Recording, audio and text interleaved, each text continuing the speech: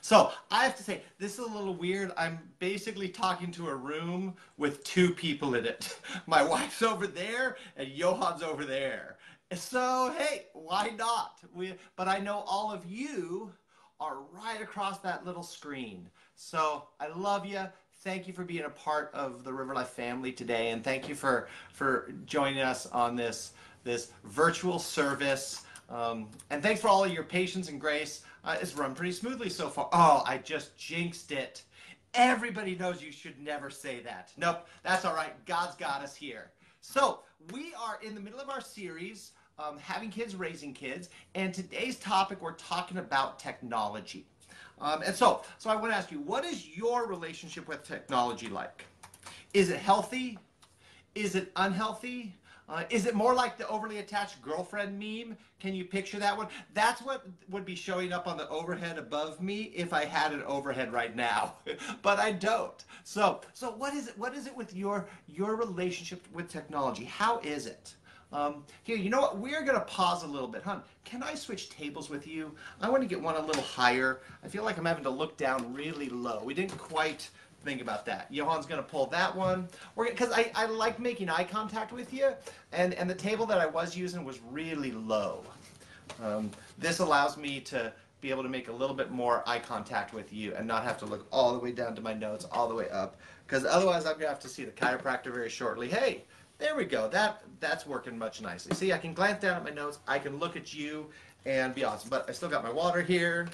So, what is your relationship with technology like? See, I know this is a series about parenting, but we have to start there. We have to start by looking at our own relationships with technology. Because first off, we pretty much all of us use tech in one form or another. If you're on here watching this, then you are probably a bit more tech heavy than your average person. But here's the first thing. Here's the first thing why we have to have a healthy relationship with technology, and it's this. Because your kids will never have a healthier relationship with technology than you do. Okay, let me say that again. Your children, your kids, will never be able to have a healthier relationship with technology than you do. You need to have a healthy relationship because you see, you can only teach what you have. So if you have an unhealthy, a codependent, or a dependent relationship with technology, that's actually what you're going to be teaching your kids. You're going to teach them your unhealthy relationship. You can only teach what you have. And so that's why it's really important. So before we jump into things like content filters and screen times and no phones at dinner and all of that, we have to talk about our own personal relationships with technology. Because again, your kids will never have a healthier relationship with technology than you do. So everything we talk about today, remember that. There's no doubt that technology has made parts of our lives better. Some of you earn your living because of technology. I did. I was a web developer for 10 years. My paycheck was based on growing technology. For some of you, okay, I hit the cameras. Yeah, we don't want the bottle sitting right up here, so we'll put the water bottle down here there. Thank you, hon. So some of you, your children are alive and healthy because of technology. So technology has helped us a lot, but we also know kind of deep inside us that technology has a dark side. So what I've got here are just a few of the research, a few of the statements that have come out of some recent Barna research in 2017 about technology. First, technology is the #1 reason parents believe raising kids today is more complicated than in the past. Again, technology is the #1 reason parents believe raising kids today is more complicated than the past. Second, technology has made life easier but not more joyful. Technology has made life easier, but it has not made life more enjoyable. Barna Research also found that technology has made us more distracted and more distractible. We all know we waste a lot of time online, and the research showed that near universally. And then lastly, the higher the rates of internet use, the higher the rates of reported loneliness. So these are all things that research has shown pretty consistently, not just in this Barna research, but over and over again, these things come out. And my guess is that none of these stats really surprise you, because you've probably lived one or more of these stats. They've been a part of your life, the life of people that you love and care about, family and friends, and maybe even part of your kids' lives.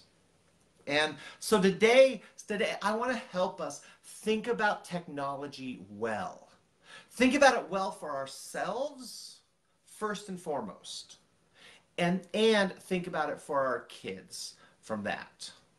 But how do we do this? How do we have a better relationship with technology? Well, that's where Scripture comes in.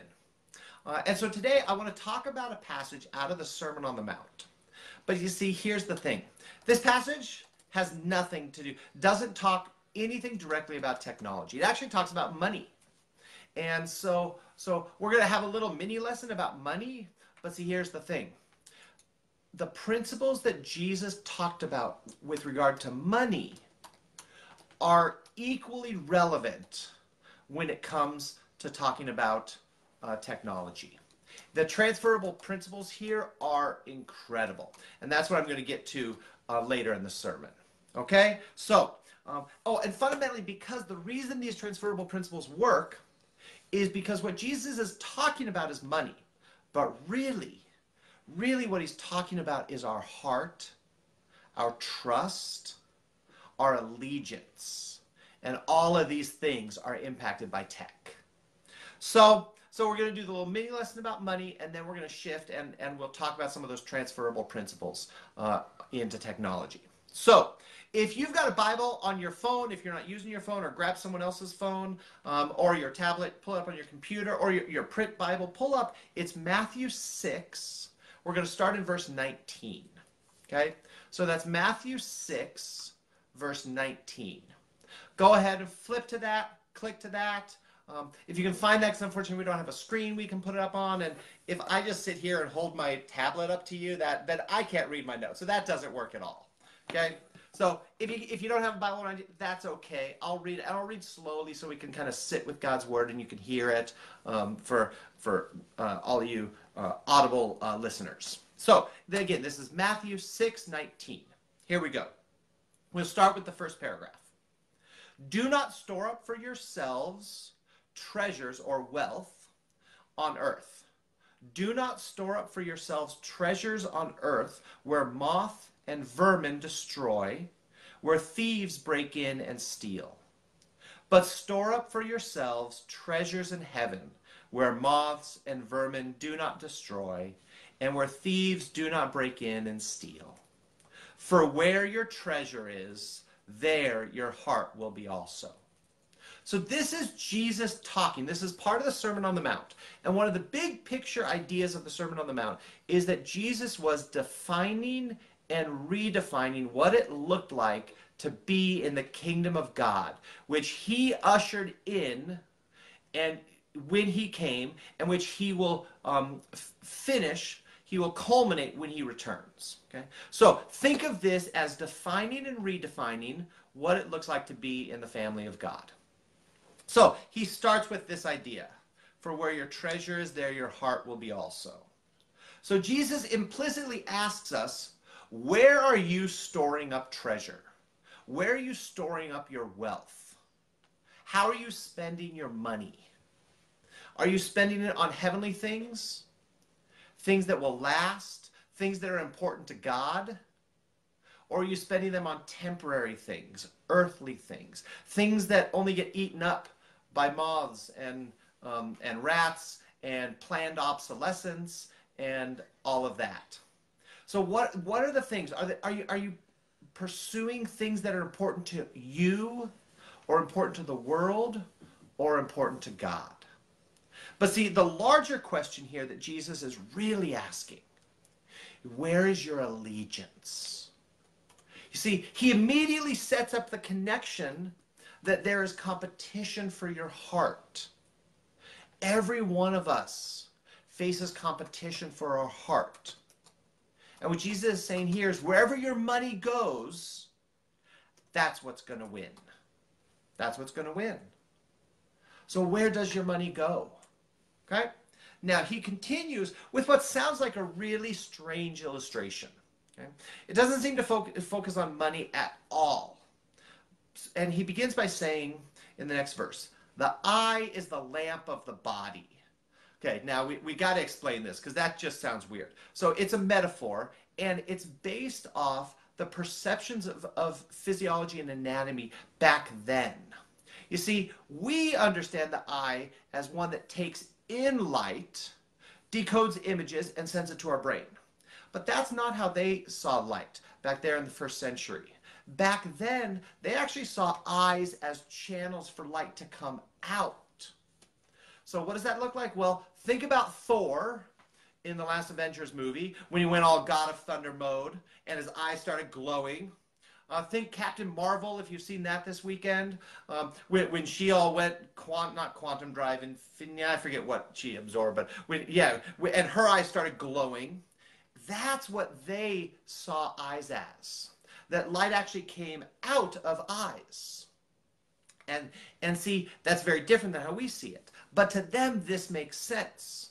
So you can kind of think of this as the eye is the flashlight that shines out of the body. Now, let's continue and see this, how this applies. So the eye is the lamp of the body. If your eyes are healthy, your whole body will be full of light. If your eyes are unhealthy, your whole body will be filled with darkness. If then the light within you is darkness, how great is that darkness? See, now it makes a little more sense if we remember the metaphor. See, if your body is full of light, it comes out your eyes. That means your eyes, they use the word healthy. But if your body, if your heart is full of darkness, then darkness comes out your eyes, and then you look like some creepy character out of the Grunge, out of some Korean horror movie. Okay, but if darkness is in your heart, then darkness is coming out your eyes, and then it's described as your eyes are being unhealthy or bad or evil. Incidentally, you know the phrase "give someone the evil eye"? That actually comes out of this passage. That unhealthy darkness emanating eye. So what does this have to do with money? Well, it's actually in the Greek terms, healthy and unhealthy. We think about healthy as like body weight and cholesterol and blood pressure, but these words healthy and unhealthy actually have metaphorical meanings when they're used in a moral context, kind of like this. And so it actually means, it indicates stinginess or generosity. So when these words are used metaphorically, they're talking about if your heart is full of generosity, light comes out and your eyes are said to be generous eyes. But if your heart is filled with stinginess, then darkness comes out of your eyes and your eyes are said to be unhealthy. So this statement again brings us back to our heart. It forces us to do a heart check to say, is your heart stingy or generous? Is it good, or is it filled with good or filled with evil? So then he continues, and he really hits home here at this one, in the last paragraph. No one can serve two masters. Either you will hate one and love the other, or you will be devoted to one and despise the other. You cannot serve both God and money. So, implicitly, we all know this. Have you ever tried to do two things at once? Okay, well, ladies, you're probably much better at multitasking than us guys are. We do great with one task. You start throwing 2 or 3 tasks at us, and not so great. But it's true. I don't think any of us can do 2 things really well. You end up just doing 2 mediocre things. And that's how your heart works. Okay? But it's even more serious because this is all about allegiance. You cannot have 2 things having top allegiance of your heart. We don't work like that. Okay? Something will always be second. And few things can pull your allegiance away from God like money can. You cannot serve both God and money. So, that's the passage. So hopefully maybe you got a little heart check from God today about how you spend money. But there's even more to this. You see, for most of the history of the church, things like money, sex, and power were some of the strongest influences over people to pull their hearts away from God. That's why the Bible talks so much about money, sex, and power. Well, there's a new player in town, a new force with unprecedented influence and near universal acceptance, and that's technology. In particular, screens. Now, screens are a part of our life, and screens can do wonderful things. We have 4 screens in this room alone helping us do this. But screens can also do a lot more. There's a dark side to screens. Now, please, don't get me wrong, I am not anti-tech. I love technology. I am all for it. I'm not saying we should all ban our phones, go back to like the old Nokia phones, and we should all become Amish. Okay? That is not what I'm saying. But I believe we all underestimate the influence that technology has over our hearts. We all underestimate that over our hearts and the hearts of our kids. So I'm definitely not saying we should be Amish. But for our health and for our family's health, we could all probably benefit from being a little bit more Amish. So that's kind of what we're talking about. What could it look like to have a healthier relationship with technology? So I want to take some of these passages that we've talked about here, particularly 3 of the key statements that Jesus made, and apply some of that wisdom onto technology. Now, I acknowledge I'm taking some liberties here. I don't think Jesus ever intended to be talking about technology in this passage, but he talked about our hearts. He talked about our allegiances, and that has to do with technology. So I'm going to pull some transferable principles and kind of adapt with all respect to Jesus. I'm going to adapt a few of the things that he said to apply to today's world and the tech that we love, we use, and we're surrounded by. So I want to focus on Jesus' 3 main statements, each one in 1 paragraph. So out of that Matthew 6 paragraph, here they are. For where your treasure is, there your heart will be also. The second one is the eye is the lamp of the body. The third one is no one can serve 2 masters. Now, each one of these has a technology-related equivalent that speaks to some of the issues that we face in the age we live in. Okay. So first, instead of where your treasure is, there your heart will be also. Where your technology is, there your heart will be also. Where your technology is, there your heart will be also. I believe few things in the modern world have as much influence over us as our screens. I've never met someone who spends 5 to 6 hours every single day focused on money, sex, or power. But that's how much time we spend in front of our screens. And it's virtually everybody. So we are fools to think this isn't affecting us. And see, it's not just the content we consume. Yes, that matters, the content we consume, but it's also how we depend on our phones. It's the affirmation that we desire out of social media. It's the feeling of connectedness with other people when we really aren't connected with them. It's our dependence on our phones to keep us from being bored, to keep us from any idle, quiet time in our life.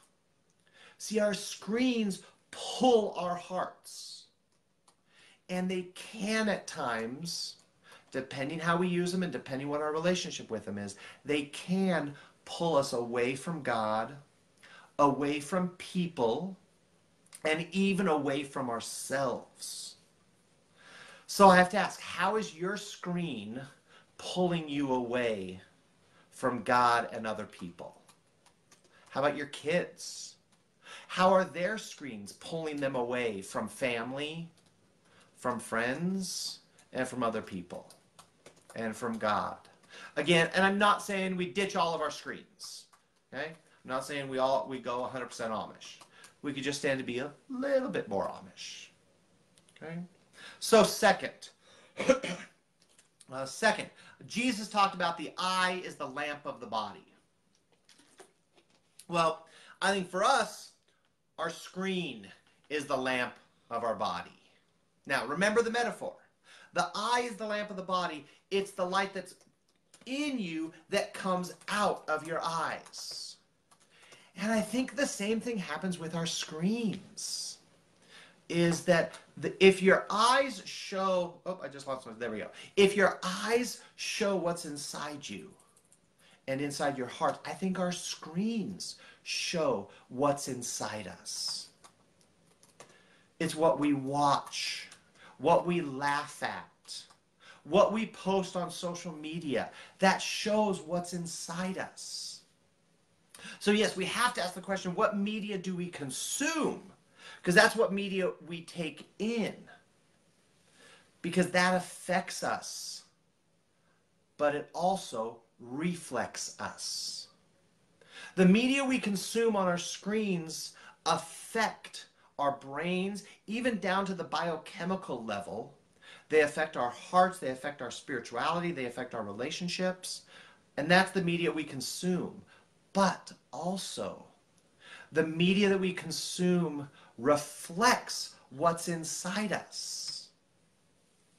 And that's why sometimes we sit and I'll hear people talk about the media they consume.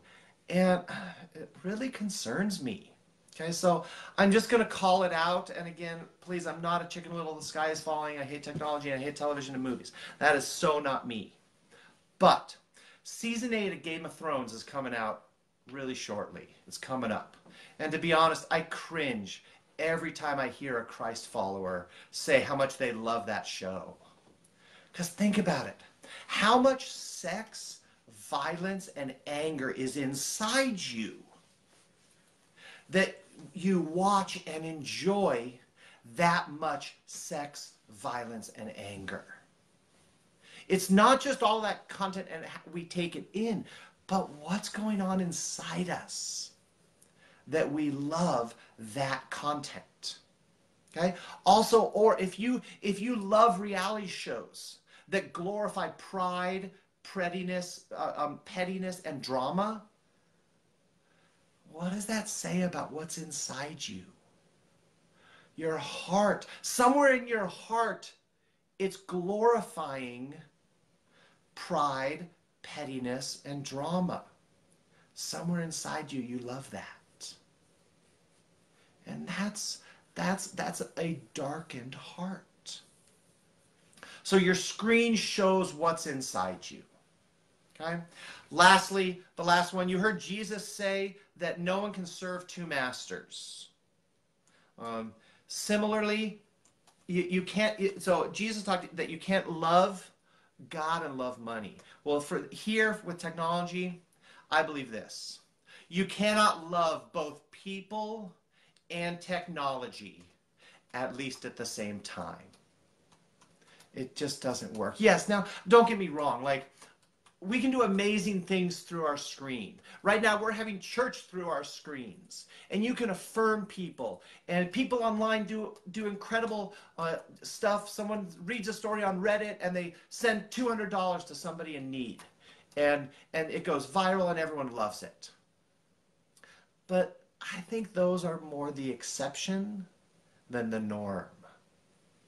See, there's one thing that our screens, if we talk about our personal individual lives, there's one thing that our screens are universally stealing from us, and that is our presence. We're so desperate to be distracted and entertained. We are, with our phones in hand, we are rarely able to be fully present with others, with our families, and with even ourselves. And see, some parents have tried to make efforts to, how can we be more present with each other? Let's set the phones aside over dinner. Let's leave the phones when we go on vacation. Let's be present, because our phones, when we're holding them and we're engaged, our phones are robbing the world of our presence. See, so an interesting thing happened this week. So Pangfo and I, on our data plan, Verizon data plan, we capped out our data. And so rather than getting charged for more data, we're on this plan where it just slows down our phone. So this week, my phone has basically been operating on dial-up speeds. It's terrible. And it just showed how impatient I was. So I learned a few things. One is I'm really impatient. If a web page does not load immediately, I'm like, oh, forget it, I'm done. I go to the next one. Also, what I found, I stand in line, and I'm going to be, it's 3 or 4 people in front of me. I pull out my phone, because that's what I do. I pull out my phone, and I start scrolling, but my phone is running on dial-up speeds. Nothing is loading. And so I just, forget it. I put my phone in my pocket. So this week, I've actually spent more time sitting in line just being there and not on my phone. And I could watch other people on their phones as kind of ghosts of themselves, not engaged with anybody or even the world around them. So it was a fascinating experiment, and I think this was kind of one of God's gifts to me to challenge my relationship with my phone. Because our phones, when we have them, we need to understand they are stealing our presence from those around us. You see, all the promises of technology to make the world smaller, to make people more connected, to bring people closer, it's all been a lie. That is not true. And the research universally supports that. Okay, yeah, there are all these anecdotal stories and sweet things and viral videos, but the norm, the research is unanimous. Our screens have made us more isolated, they've made us more insecure, and they've made us more lonely. So our screens are not helping us love and serve other people. We're not doing that better thanks to our screens. We're actually doing it worse. And that's a sobering thought. To think that our screens could actually be robbing us of the second greatest commandment that God gave us, is to love other people. And if it's happening to us, you know it's happening with our kids. So remember, where your technology is, there your heart will be also. Your screen is the lamp of the body. It shows what's inside you. And then you cannot love people and technology, at least at the same time. So I want to close here by talking specifically to the parents. Okay, so if you've got kiddos coming up, or you're trying to have some kiddos, then here's something I want to talk specifically to all of you. So first, I want to tell you about a great book. It's called The TechWise Family by Andy Crouch. It's really small, really easy, very manageable, and I want to say this is the best thing I've read in the last 2 weeks about parents, families, kids, and technology. You see, I did a lot of research for this one because I was kind of insecure coming into this message, mostly because I had no idea what I was going to say. So I read a lot. And everything online, if you just Google like parents, kids, technology, pretty much most of what you'll read, almost all of what you'll read, falls into one of two categories. First, it's really out of date. You'll read things like, parents, make sure you to monitor your kids' MySpace accounts. Thanks. I mean, like, done, back, let's try something else. It's just really, even something just a couple years old, you read and it feels antiquated. And second, these posts, the posts, the articles, even sermons, focus on really practical advice. Now, there are some good ones, and we'll link up on Facebook for these later. There's Desiring God has a great post. The Focus on the Family has a good post. And these usually contain really helpful, practical, wise advice. So it's things like delay smartphones as long as possible. Delay social media with your kids as long as possible. Stair-step technology over the years. Or at home, take control of the Wi-Fi. Those are all great pieces of advice. But this book was unlike anything that I had written. It focused on family relationships. It focused on our humanity. It focused on the proper place of technology in a person's life and in a family life. As he says, that his focus is about living as full, flourishing human beings. And so I wanted to share this. I wanted to encourage, this is a great buy here. So I want to close by giving you what he calls his 10 tech-wise commitments. Oh, and by the way, and this is a book. I actually got this to do as a giveaway in service. So what we're going to do is we're going to take all the people who have commented on this live stream. We're going to take all of them and do a little drawing later today, random drawing. And so this is going to go out to someone who's joined us here and been listening and commented on. Okay, so we'll let you know a little drawing here later today. So I want to close with what he calls his 10 tech-wise commitments, to give a little inspiration of what could it look like to think about relationship, think about technology in terms of relationship and presence. Here we go. Number one, we choose character. We develop wisdom and courage together as a family. 2, we shape space. We want to create more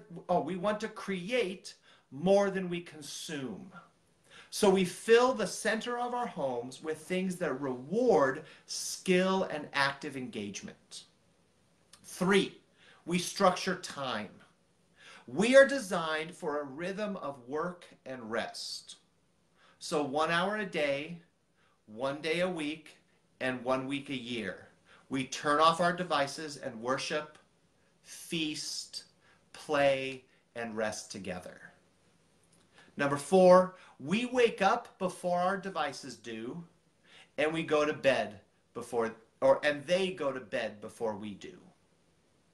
Number 5, we aim for, quote unquote, no screens before double digits at school and at home.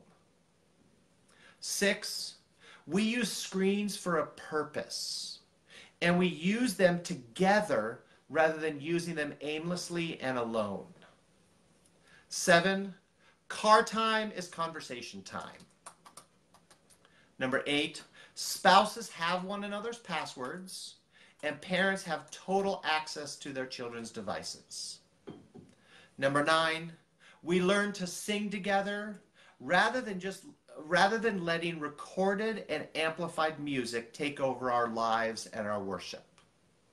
And number 10, we show up in person for the big events of life. We learn how to be human by being fully present at our moments of greatest vulnerability.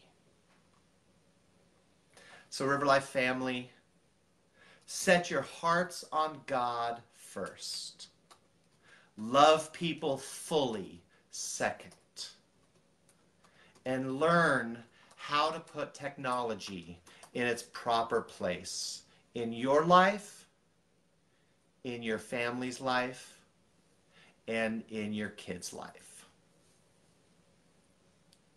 Well, thank you, everybody. Thank you for joining us. Hopefully this has been inspiring. Hopefully you have learned something new. Hopefully you felt connected to the River Life family today, even though we're scattered all across the Twin Cities and even all across the world. Hi, Chong, if you're still online. So we love you. I'm going to close in some prayer here. I'm going to pray for all of you and myself to have healthier relationships with technology. So please join me in prayer. God, we thank you. We thank you for this opportunity to come together. God, we thank you for the technology to do that. God, but we pray for your help. God, we pray for your wisdom and your mercy as we learn to have a better, healthier relationship with our technology. Lord, help us to be fully present with you, with our families, with the people you've called us to love, and with ourselves in the quiet moments of life. Lord, let us understand how much you love us and who we are in you. God, so help us, and especially I want to pray for the parents out there. God, the ones who are tired, the ones who are stressed. God, the ones who turn to technology for just a few minutes of rest. God, I pray that you meet them in powerful ways, even today.